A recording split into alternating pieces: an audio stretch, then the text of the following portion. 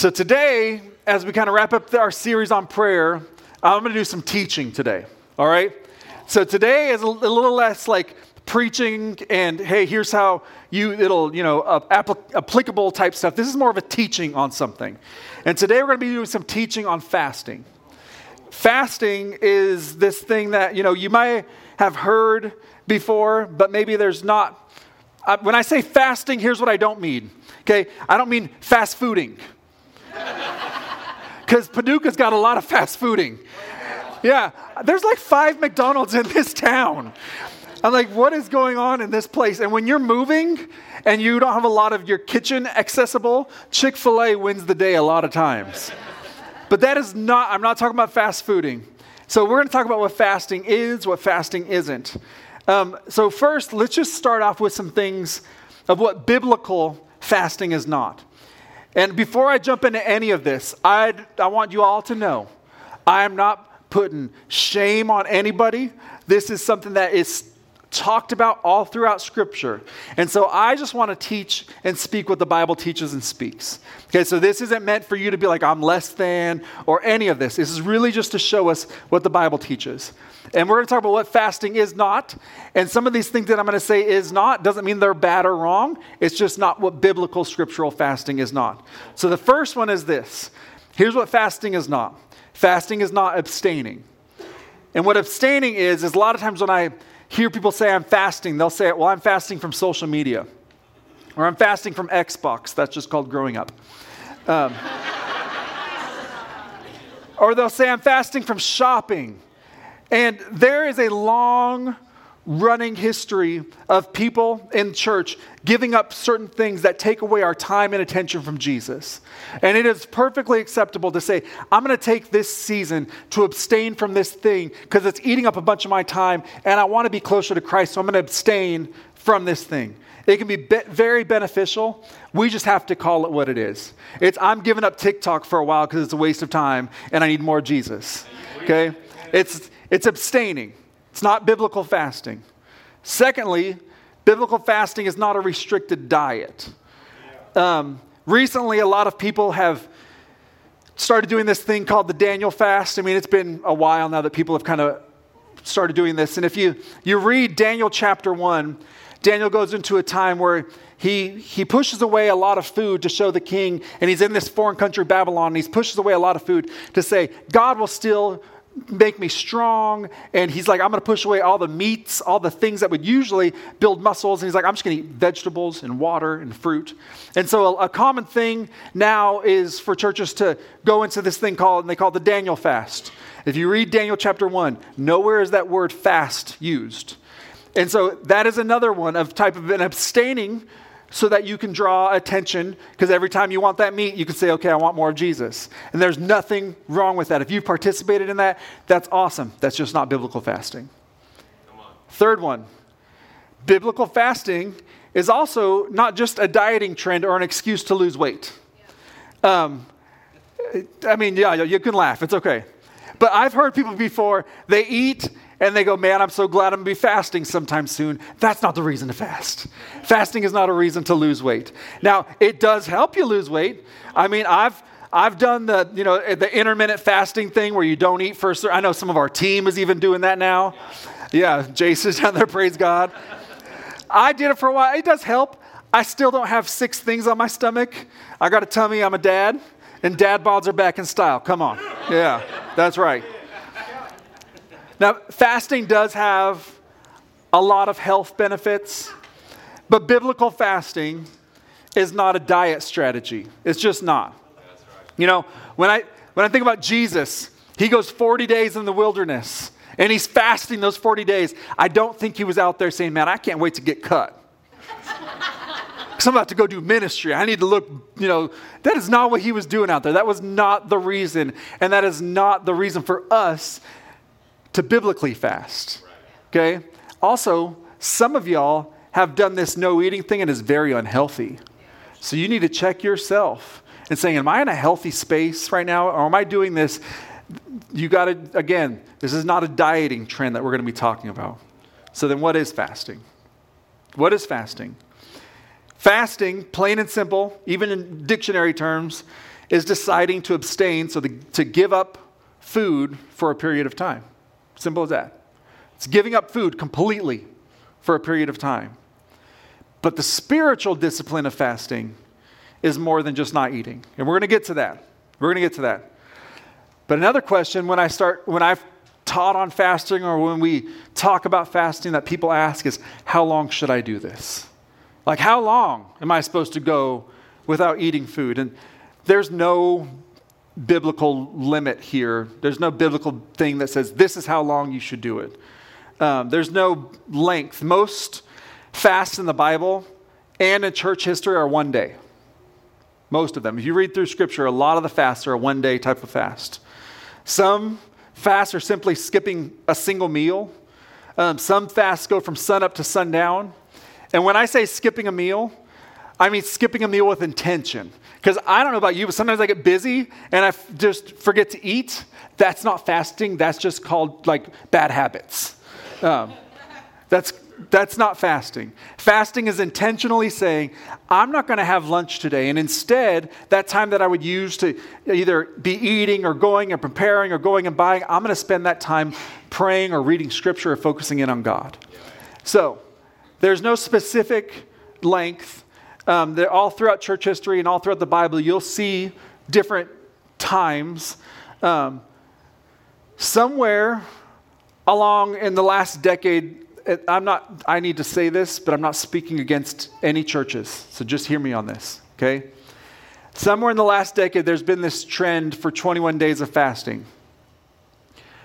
There's no real common 21 days of fasting that you'll find in Scripture. That's not a normal length. A lot of times, so I'm an obstinate person. So I've been at churches that say we're going to fast for 21 days, and my question with anything is always why. That's like my favorite question. Why are we choosing 21 days? Why? I don't have a problem doing it, but just why? Because I'm like, I don't see that length in Scripture. That seems really long. And what happens is when you call something fasting for 21 days, I don't know about you. When I study biblical fasting, that's not eating anything. I can't eat. I can't go 21 days without eating. First off, I take medication I would die.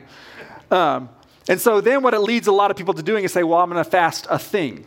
I'm going to fast social media. Again, we talked about that. That's not biblical fasting. That's a good thing. Do those things. But when we see this 21 days, and I'll ask, well, why are we doing it that long? Well, that's how long Daniel did it. Again, Daniel wasn't fasting. Or I've heard this one. Well, that's how long it takes to ingrain a habit. And I say, well, first off, that theory has been proven to not exactly be right. And what habit are you trying to ingrain in 21 days? Never eating again? Like, that's a bad habit. So true. Like, that's not a good habit. Now, if you've participated in that or you want it, as long as that's something God has called you to do it. But just because something is common in the modern church doesn't mean it's common in Scripture. A lot of how we even do church right now is not, it might be common in our modern setting, but it's just something now that we do. Doesn't mean it's wrong. It's just, we got to look at sometimes what Scripture teaches.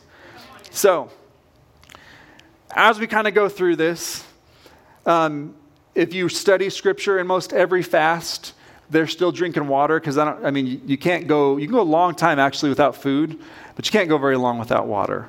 Your body can only go for a little bit without that. Pretty much all the major characters, not all of them, but a good majority of the major characters in the Bible at some point or another spent some time fasting. There's 3 big ones. 3 40-day fasts. Now, I don't know about that. I've had some friends that do that. They're crazy. But that's a rough one to do. And the 3 40-day fasts we see in Scripture are Moses, Elijah, and Jesus. Moses is the kind of focus, the archetype of the law part of the Scripture. Elijah is the focus, kind of the archetype of the prophetic part of Scripture. And Jesus, obviously, is the focus of the Gospels in the New Testament. So kind of these 3 big pillars of Scripture, we see them go through a 40-day period of fasting. Now, if we turn to Matthew chapter 6. We've been in Matthew chapter 6 for a while. It's where we have read and found the Lord's Prayer. That's what it's commonly called. And it's in the middle of this sermon, but it's the middle of this sermon that Jesus is preaching. And right after this, he talks about another spiritual discipline. So he's talked about the spiritual discipline of prayer, but right along that we usually see a lot of times in prayer also comes fasting. So Matthew chapter 6, verse 16, 17. And Jesus is saying this. He says, when you fast, do not look somber as the hypocrites do, for they disfigure their faces to show others they're fasting. Truly I tell you, they have received their reward in full. But when you fast, put oil on your head and wash your face. So Jesus is teaching them about fasting, and he does it similar to the way he talks about prayer. He says, when you fast, don't look like a hypocrite. So if you're out there fasting, and you're saying, man, I'm so hungry, I've been fasting, you've now got your reward because you got your attention from somebody else. And remember, the reward is supposed to be from God. So when you start getting kind of, I'm so hungry type of fasting, Jesus is even saying here, you're drawing attention to yourself, and that's not supposed to be the focus of fasting. That's the same as when we pray and we draw attention to ourselves. And it says that in the Lord's Prayer. That means your attention that you've got from other people is your reward. I'd much rather my reward be attention from God. So when you fast, he says, put some lotion on. Like, look normal. Like, don't be moping around. And I always love when it says things like when you pray and when you fast. So there's this assumption that Jesus has that disciples, which a disciple is a follower of Jesus. Hopefully we would call ourselves disciples. There's an assumption that his disciples are going to participate in this activity of fasting. And this isn't a command that's given to us. Just let me clear that up. It's not a command that if you don't fast, then you're a sinner. That's not what Jesus is saying here. It's an invitation. It's an invitation to practice a spiritual discipline that'll allow us to draw closer to God. It's a spiritual discipline that Jesus is teaching on, and he invites us to join in on it. Now, I see, like when I've done studying on fasting, and I see some of y'all like, okay, I don't know about this. And so to ease the tension, I'm going to say it. Most of us don't do this. Most of us don't fast. It's not been talked about. It's not been taught. The reason behind it is kind of strange. Like we've never really been taught the theology behind some of this stuff. And most of us don't do it. It's a practice that's kind of lost its way. And a few years back, there was a survey that was conducted among Christ followers, and they asked a question, how often do you fast? And so I've got this image that shows this. 45% says, I've never done it before. That's almost half of the Christ followers. Never done it before. 30%, I rarely. 12% say, I fast a few times a year. 5%, I do it once a year. And 2% say, I fast weekly. So when I'm saying this to y'all, I'm not saying this to beat you up because 98% of us don't do this. I'm a lot of times included in that 98%. I've had seasons where I'm good, seasons where I'm not. You 2% that fast weekly, way to go. We got Big Macs in the back for y'all. I mean, good job. But if you look to your left and your right, the majority of us don't do this. And I think it's because we don't understand what we're being invited into. And if we understood more of what Jesus is saying, man, be a part of this, we might actually take more of a part in it. Also, if we understood that it may just be giving up a meal, it doesn't mean I have to go 21 days without food, I think more people might participate in fasting. Sometimes we make the bar so high that people are like, I don't even want to try to jump that. And we have to understand what scripturally, what we hear and what we are seeing as the model of fasting. So when I teach on this, again, I'm not blasting anyone because the majority of us, this is Christ followers. This is not just random people on the street. This is people that come to church regularly. 98% say, I don't do this regularly. Almost half say, I never have even ever once done this. So I'm not blasting anybody. My point here is to say we're all in this to learn more about it together. So don't feel bad. Don't feel bad at all. But in Jesus' first century world, most of the Jews, all of the Pharisees, they fasted twice a week. Twice a week they fasted. Mondays and Thursdays was kind of their fasting. They'd take a chunk of that day and they would fast. And it was one of the core practices of that day and age. And then the early church, so Jesus dies on the cross for our sins. He's put in a tomb. He raises, showing that he's defeated death, hell, and the grave. He empowers this group of people to go and to change the world. And they start proclaiming the good news. Jesus is Lord. He's alive. And the church is started. And a practice in the early church, they followed along with twice a week, they fasted. And they moved it from Monday and Thursday to Wednesday and Friday because they said, all these hypocrites over here, they're fasting the wrong way. We're going to do it the right way. Christians have been grumpy with other Christians for a long time, okay? And so, but they fasted twice a week. We get to John Wesley. If you've ever studied church history, John Wesley is a major turning point. He's a British man, and he came over to America in the 18th century, and he was one of the most influential leaders in the Western church. And he had a lot to say about fasting. Here's a quote that I kind of found, and it says this. Now, this is so snarky, some of these things that he's going to say. It says, I fear there are now thousands of Methodists, so he's a Methodist, so-called. I like when he said, when somebody calls you a so-called something, that's like you're not really that thing. So-called Methodists, both in England and Ireland, who following the same bad example have entirely left off fasting, who are so far from fasting twice a week, as all the stricter Pharisees did, that they did not fast even twice a month. You know who you are, Christians, so-called. The man who never fasts is no more in the way to heaven than the man who never prays. Now, please listen to me. I don't agree with if you don't fast, you're not going to heaven. John Wesley was single and grumpy sometimes. But what he was saying is this is a church practice that had been so common and was starting to lose its way. And think about this. This is 1700 years they had practiced this, and he's noticing we're starting to not do this as much. And he's saying, how can we call ourselves Christians and we don't fast? Again, I'm not there yet because I don't see it as a command. I see it as an invitation. But it's something that we've kind of pushed away. And we need to maybe get back to understanding what this is. And it can be confusing in our society. I was at a church. Every church I've been at has at some point or another called their church to a time of, hey, let's join in on fasting. And I remember one of the churches I was at, this was a long while back, they made a social media post saying, we're going to be fasting and inviting the church into it. And I remember a comment saying, is this a cult? Because they thought, if you go without food, you must be a cult. Yes, you guys, the Kool-Aid's in the back. Come on, we're not cultish, but we live in a society of do what feels good, instant gratification, and the idea of pushing away something that gratifies our flesh feels real foreign to us. It feels kind of crazy. Especially, we live in a food-obsessed society, especially in America. Completely food obsessed. We have entire shows and channels dedicated to not just food, but competitions about making food. And I love those shows, honestly.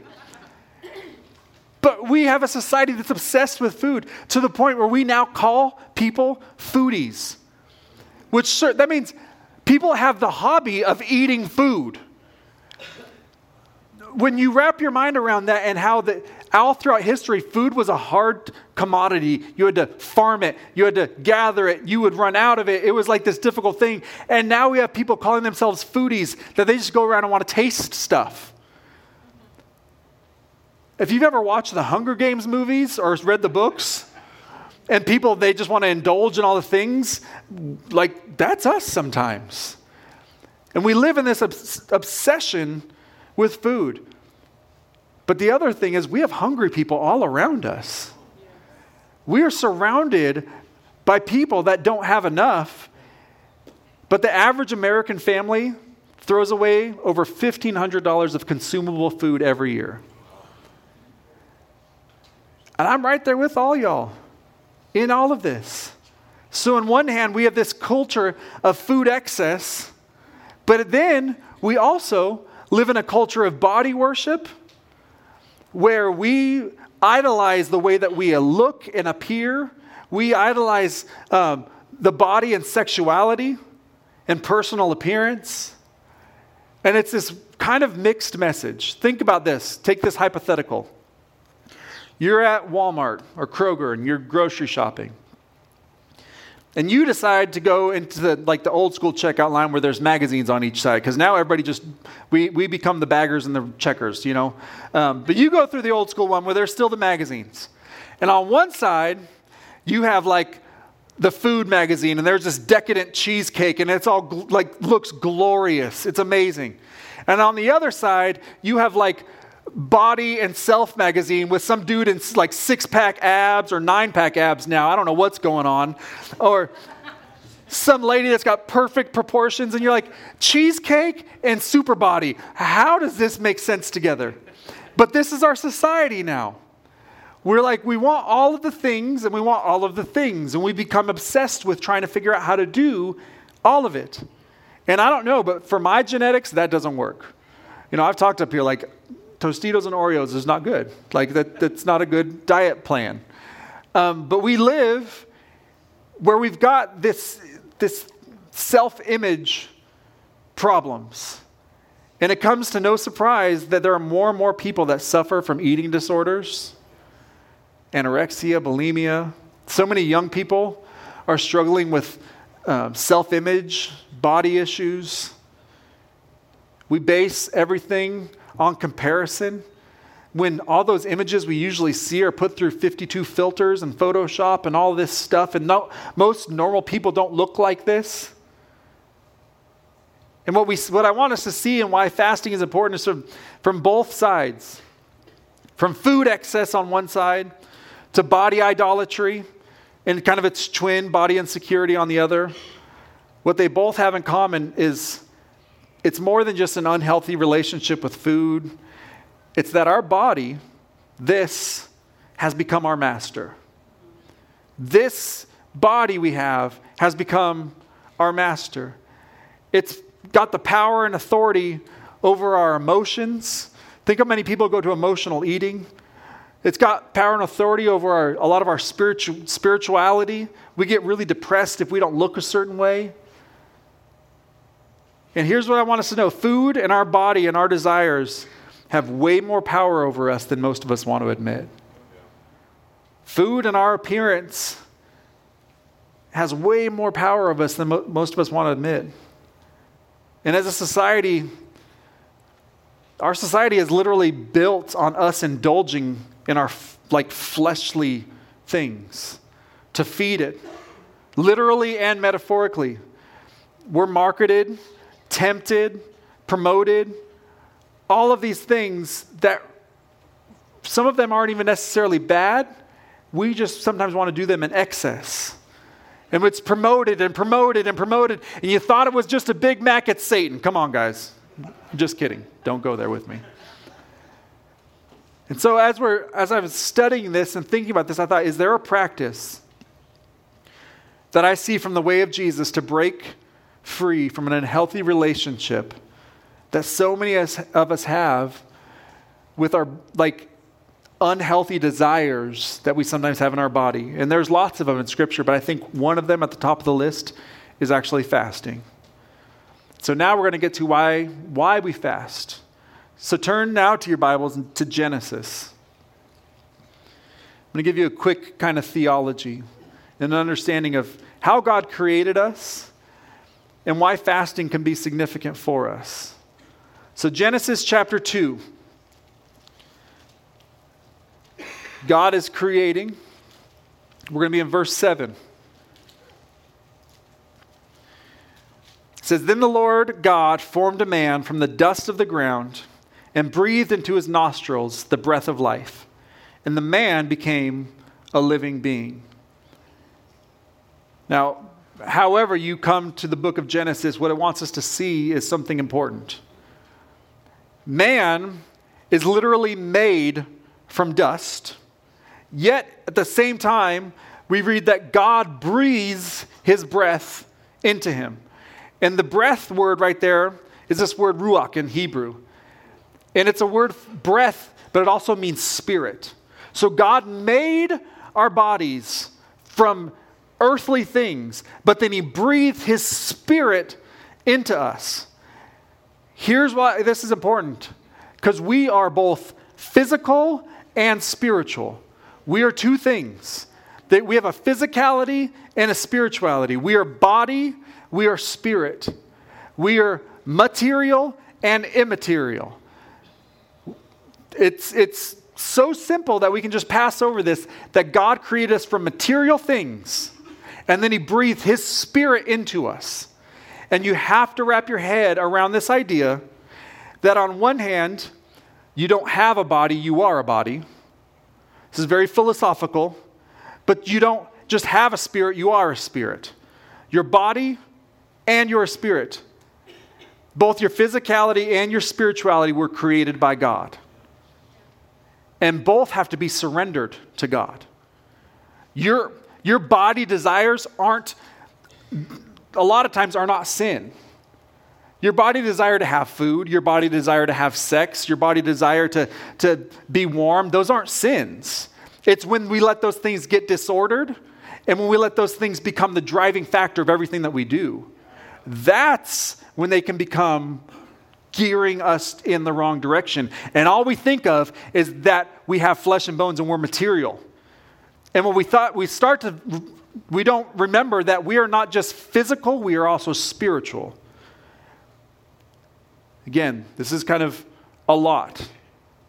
But when we begin to understand that we're not only body, we're spirit, we can begin to understand why these disciplines, including fasting, can be so important. So, I'm going to give you some reasons through Scripture why we can see why fasting is important. The first thing is when we fast, we starve the flesh and we feed the spirit. Now this language, flesh, you're like, what does that mean? What is that?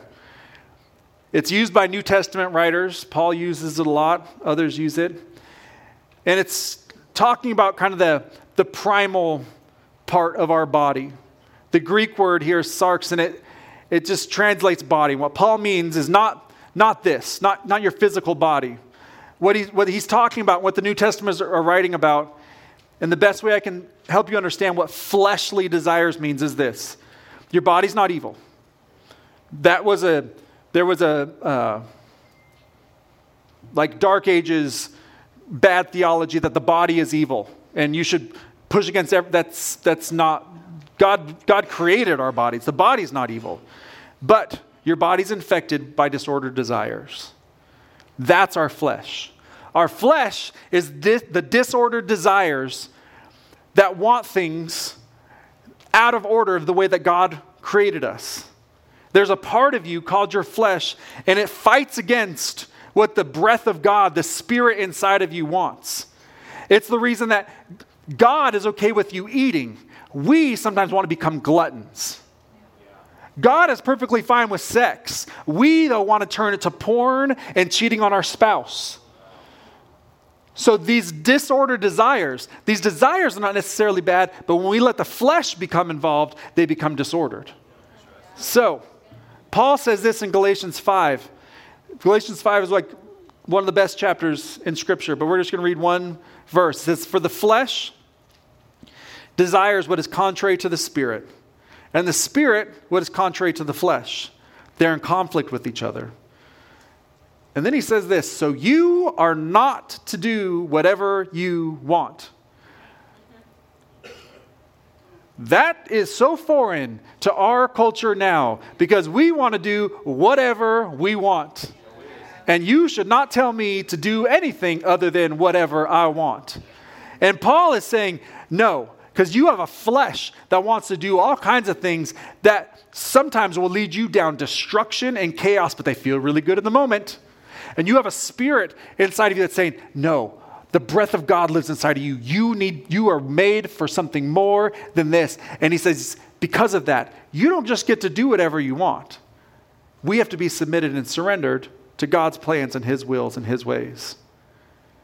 If you feed the flesh, your disordered desires grow. So if you've got this desire that's unhealthy and you start to feed that, that thing's going to start to grow. You start looking at that thing you shouldn't look at, that thing's going to start to grow. You start drinking that stuff that you shouldn't be drinking, that thing's going to start to grow. Because your flesh is like, yes, give me more, give me more. Or you can decide, I'm going to feed the Spirit. I'm going to feed the godly part inside of me. And I want that part to grow. It's really interesting. If you think about, God creates man. He puts him in a garden. He tells him this is one of the things that says, you can eat whatever you want, except for this one tree. The tempter comes. And the tempter tempts. Has God really told you not to eat this thing? Now, one of the things, he wasn't just tempting with food, but food was the object used. Food was the object used to say, I want this thing more than I want God's thing. And the reason this is interesting is because a new Adam comes, named Jesus. Adam just really literally means human. A new Adam comes who is also tempted by the tempter. And the very first temptation is food. He meets him in the wilderness. He says, turn these stones into what? Bread. Now again, it's not just about the food, but it's interesting that the tempter is trying to get us to give in physically to something when God wants us to focus on him spiritually. And both of these things are partially reasons why sometimes we have to shut our mouths to food to understand that it's not that the food's bad, it's that I want to focus more on the spiritual things than even the physical things that aren't necessarily bad. They're just not my focus right now. Because I'm making space in my life for more of the Spirit inside of me. So, Thomas Kemp said this. He said, restrain from gluttony. Now this is why the thou words, this is old. It says, and thou shalt the more easily restrain from all inclinations of the flesh. So he's talking about fasting here. He's talking about fasting here. And basically what he's saying is, it's kind of like when a boxer goes into a gym. When a boxer goes into a gym, they have a sparring partner. And their sparring partner is getting them ready for a fight. And they exercise and they lift weights and they jump rope because they're getting ready for a fight. They're training for something that's going to come at them that they've got to be able to defend themselves against. Fasting, a lot of times, is us preparing our bodies for the temptation that's going to come at us. Fasting is preparation for temptation. Because we're saying, I have already understood that I am in charge of my body, even to the point of I pushed away food. And so when the temptation comes at me, I've said, I've already learned that I'm in control because God's Spirit inside of me is more powerful than even my fleshly desire. Willpower will not win against pornography. Willpower will not win against addiction. Willpower will not win against the inner father wound that wants to always steer you in the wrong direction. Fasting is more than just building up willpower. Fasting is saying, I'm drawing on more of God's Holy Spirit and His power. And I'm learning to know and be in touch with that. That's exactly what we do when we're fasting. We're training our bodies. Paul says, I buffet my body, which means he's saying, I've decided that I am bigger and better than just these fleshly desires because I have God's Spirit inside of me. And so that's why it's important for us to understand we're physical, but we're also spiritual. And sometimes we just close up that physical side of us and say, it's not bad, God's just better. It's not bad, God's just more. And so when we fast, it's not us saying, food bad, God good. No. It's saying, I'm giving up food for a little bit because I want to focus more on the spiritual side of me. Because I focus on the physical side of me all the time. A lot of us, we focus on the physical side of us all the time. And when we fast, we're saying, I'm giving up a little bit of my physical to focus on my spiritual. That's a big reason of why we fast. Fasting sets limits on our fleshly appetites. That's what it does. It sets limits on our fleshly appetites. Now, when you start getting in a regular rhythm of fasting, your Your desire to sin doesn't magically go away, but your understanding of how awesome God is starts to just grow inside of you a little bit. Second thing fasting does. We fast.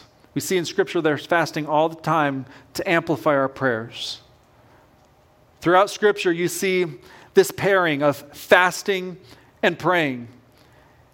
And you can do one without the other. But we sometimes think all we are is a mind that carries around a bone structure and flesh. Basically, we're just a brain that walks around with a body. And when we fast, we're actually praying in a unique way. Because the majority of the time we think praying is just my mind coming through my words, and that's praying. When we fast, what we're saying is those groans in my belly, my whole body is experiencing prayer because my whole body is longing for something. It's kind of like when we worship. We sing, but sometimes we worship with the actual physical act of lifting up our hands. When we pray, so there's a physical act that's shown to us in Scripture, and that physical act is actually fasting. Sometimes that physical act is getting on our knees. There's these different ways of doing more than just saying the words, but actually letting our body join in on prayer. Fasting is a kind of prayer that comes not just from your mouth or your mind, but from your stomach. You're more than a mouth and a mind. You're a whole body. And fasting is a way for your body to respond in prayer. Now I have to be careful here because fasting is not a hunger strike against God. Okay? Fasting is not saying, God, I'm not going to eat until you do this. That never works. Again, we've talked about this lots of times. You cannot manipulate and force God to do anything that would make you God and you're not God. Fasting is not saying, well, it's not a way to get God to do something. Fasting is a way for us to get to know God more. And here's 4 things we see in Scripture. There's lots of things that we see in Scripture about how this pairs with prayer. But there's 4. All throughout we see fasting happens during a time of repentance. I listed just a couple scriptures on each of these. But fasting a lot of times comes during a time of repentance. Because again, it's our body way, not of self-loathing, not of self-harm, but just saying, I need to understand God's forgiveness. And sometimes I need to just even feel it through a hunger. It's a way that we can sincerely apologize for our sins and then move into a new freedom. To feel just the weight of your sin when you have that hunger for a minute. We don't like to have this. We don't like to use this term repentance anymore. Repentance means to turn from something that is a sin in your life and move towards God. And usually all of our sins are physical things. And so fasting is a way to say, oh, I've messed up here. I need more of this. And as you begin to fast in an act of repentance, you begin to feel Jesus lift some of that off of you. To say, you are forgiven, you are loved. So fasting all throughout Scripture, we see it during a time of repentance. Fasting is also a thing we see a lot of times during a time of grief and loss. When there's a tragedy that's happened, when somebody's lost a loved one, and we are horrible at grieving, guys. It's not something we're great at. Fasting is a way for us to get better at all of this. Fasting is done during a time of crisis. We see it in Scripture. You should all read and go study Dunkirk. The nation was called to a time of fasting. They were in a time of crisis. The war was going on. And all of a sudden, a big storm blows in. The winds shift and change. And this battle that they were probably going to lose goes a completely different way. Was it a coincidence or was it God? There's times when we're in a time of crisis and we need to just fast and call on God and say, God, I still believe you can do miracles. I want you to just come and do something significant in my life, and I'm spending a time of fasting. Again, not to get God to do what you want, but because you're aligning himself. And then wisdom. This one I use quite often when I don't know what decision to make, when I don't know where to go. Fasting allows me to just focus in more on God. And the very last reason we fast is when we fast, we stand in solidarity with the poor. We talked about how there's so much excess and we waste so many things. And when we fast, what I always encourage people to do is, you know, that thing that you've decided to give up, maybe it's just your morning coffee and you're like, I'm going to fast that. That morning coffee cost you something. And so as we fast, we can take whatever that resource was that we would have used to buy that thing, and we can say, I'm going to divert this to giving towards something else. And it's not because I'm the savior or I'm better than, it's because I'm joining in on being part of the solution. We prayed this prayer, the Lord's Prayer, and it says, remember I talked about this language, it says our. It says, give us this, us, not just me, give us this day our daily bread. So when we fast and we give up something and we give towards somebody who needs it, we're being an answer to the give us our daily bread. Because the truth is, a lot of us have our daily bread, but there are people who don't. And so when we fast, it's an actual act of us surrendering and saying, I don't need this thing, and I'm going to divert my resource that I would have taken and give it towards something else. So, I want to make this real crystal clear. I am not trying to put legalism on you guys. I'm trying to teach you about a spiritual discipline that can hopefully draw us closer to Jesus. It's not about self-righteousness.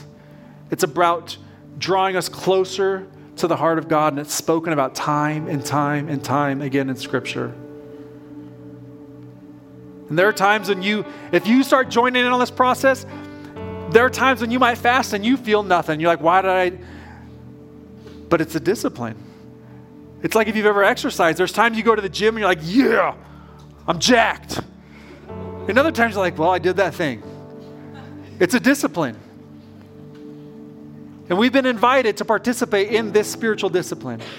And I'm going to invite you guys to participate in this spiritual discipline because we are in a society that moves and moves and moves towards sensuality, indulgence of the body, fleshly desires, giving into those things, defining ourselves by our fleshly desires. And God says, I have a new definition. You are a child of God. And as we fast, we're participating in understanding we have a spirit inside of us that longs and groans to be with our Creator. So, if possible, let's fast.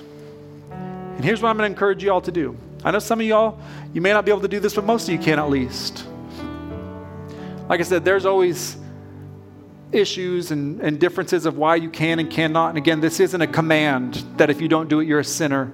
This is an invitation. We're getting close to this relaunch. And I've said prayer is going to lead the way in this. And so what I want to invite you to do is just these next 3 weeks, and I'll remind us on social media, I'll remind myself, but just on Saturday night, skip dinner and pray for your church. One meal. Most of us can fast one meal. And that may be hard because you might be invited to we're going to watch the game, come over to the house. Go to the house and then fast. And when they say, why aren't you eating? Don't say, don't give them the big spiel of I'm fasting and I'm better than you. That you lost the point then. Just say, I'm good. So I want to invite us for the next 3 weeks.